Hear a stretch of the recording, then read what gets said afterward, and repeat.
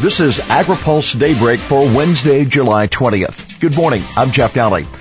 Donald Trump is officially the Republican standard bearer today after formally being nominated at the GOP convention last night in Cleveland. Today, the campaign is expected to announce an effort to organize the agriculture sector behind Trump. The Aggies for Trump effort is expected to be announced today at the Great American Farm Luncheon. That's an event organized by agribusiness companies and organizations near the convention site.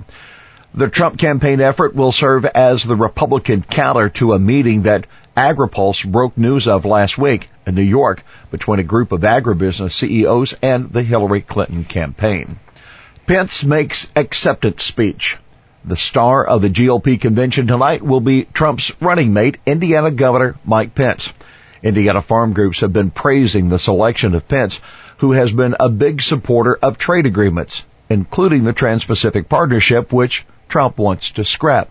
The convention also will hear from two of Trump's former challengers for the nomination, Senators Ted Cruz of Texas and Marco Rubio of Florida.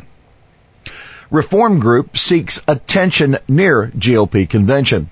Organizations that are pushing for major changes in the farm and labor policy are trying to draw attention to their agenda by hosting events at each of the national party conventions. The Plate of the Union Coalition hosted a barbecue reception yesterday afternoon near the Quicken Loans Arena, the site of the GOP convention. The event attracted some journalists and a small number of delegates and other convention attendees.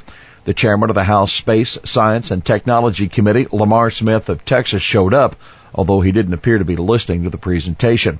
Also in attendance was Democratic Congressman Tim Ryan, who represents a district southwest of Cleveland that includes Youngstown. The coalition's priorities include ending what it calls subsidies that support processed junk food. The group also says it wants to increase working conditions in farming and the food industry and ensure that agricultural policy helps farms of all sizes.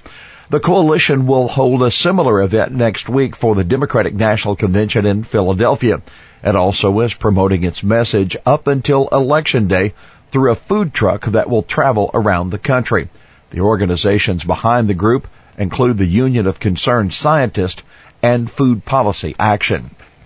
Actress farmer warns on trade. An unlikely spokesperson for agriculture surfaced during the convention last night. Soap opera actress Kimberlyn Brown, who has an avocado farm in California, made the case that farmers as well as other small business owners are both struggling to make a living under the burden of government regulations. She also told the delegates that she's learned about the downside of trade agreements. Brown said, quote, "I've seen firsthand our domestic markets flooded with imports that harmed local farmers and even drove some out of business. My neighbors who have raised this product for years are being forced to cut down their groves." Heritage likes GOP platform's position on Farm Bill. Darren Baxt, who analyzes farm policy for the Heritage Foundation, was pleased to see that the Republican platform advocates splitting nutrition programs from the rest of the Farm Bill. Kelly Armstrong, a North Dakota delegate who co-chaired the subcommittee that wrote the platform section on agriculture and energy, tells Agri-Pulse that the recommendation is aimed at getting the farm bills passed more easily. The thinking is that tying food stamps to farm bills makes it harder to pass them, according to Armstrong. But Baxt likes the idea of splitting the farm bill because he believes it would then be easier to force the agriculture committees to make changes in farm spending as well as in the nutrition program.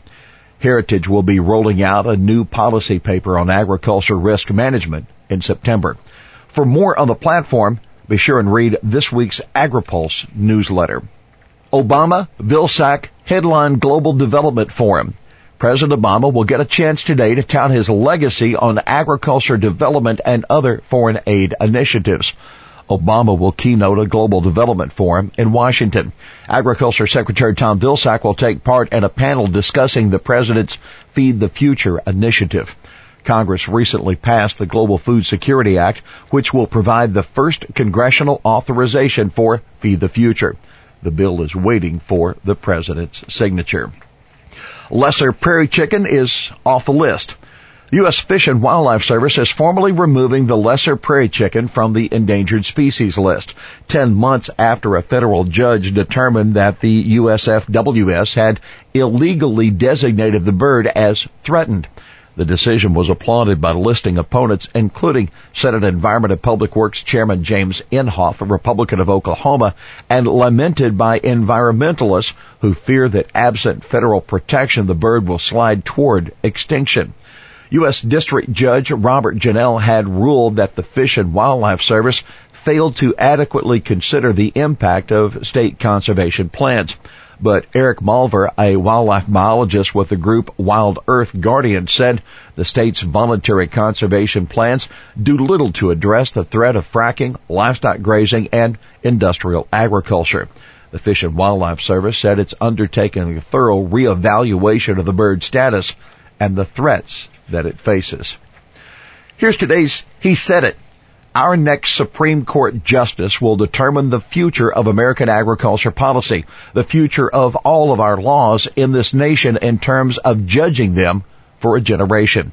That's Texas beef producer and GOP convention delegate Eric Opella telling Agri-Pulse that the most important issue in the election for agriculture is control of the Supreme Court. Well, that's Daybreak for this Wednesday, July 20th. Agri-Pulse Daybreak is brought to you by McLeod, Watkinson & Miller, America's most experienced law firm in agricultural and derivatives law, and by Dairy Management Incorporated. For the latest news out of Washington, D.C., visit agripulse.com. For Agri-Pulse Daybreak, I'm Jeff Nalley.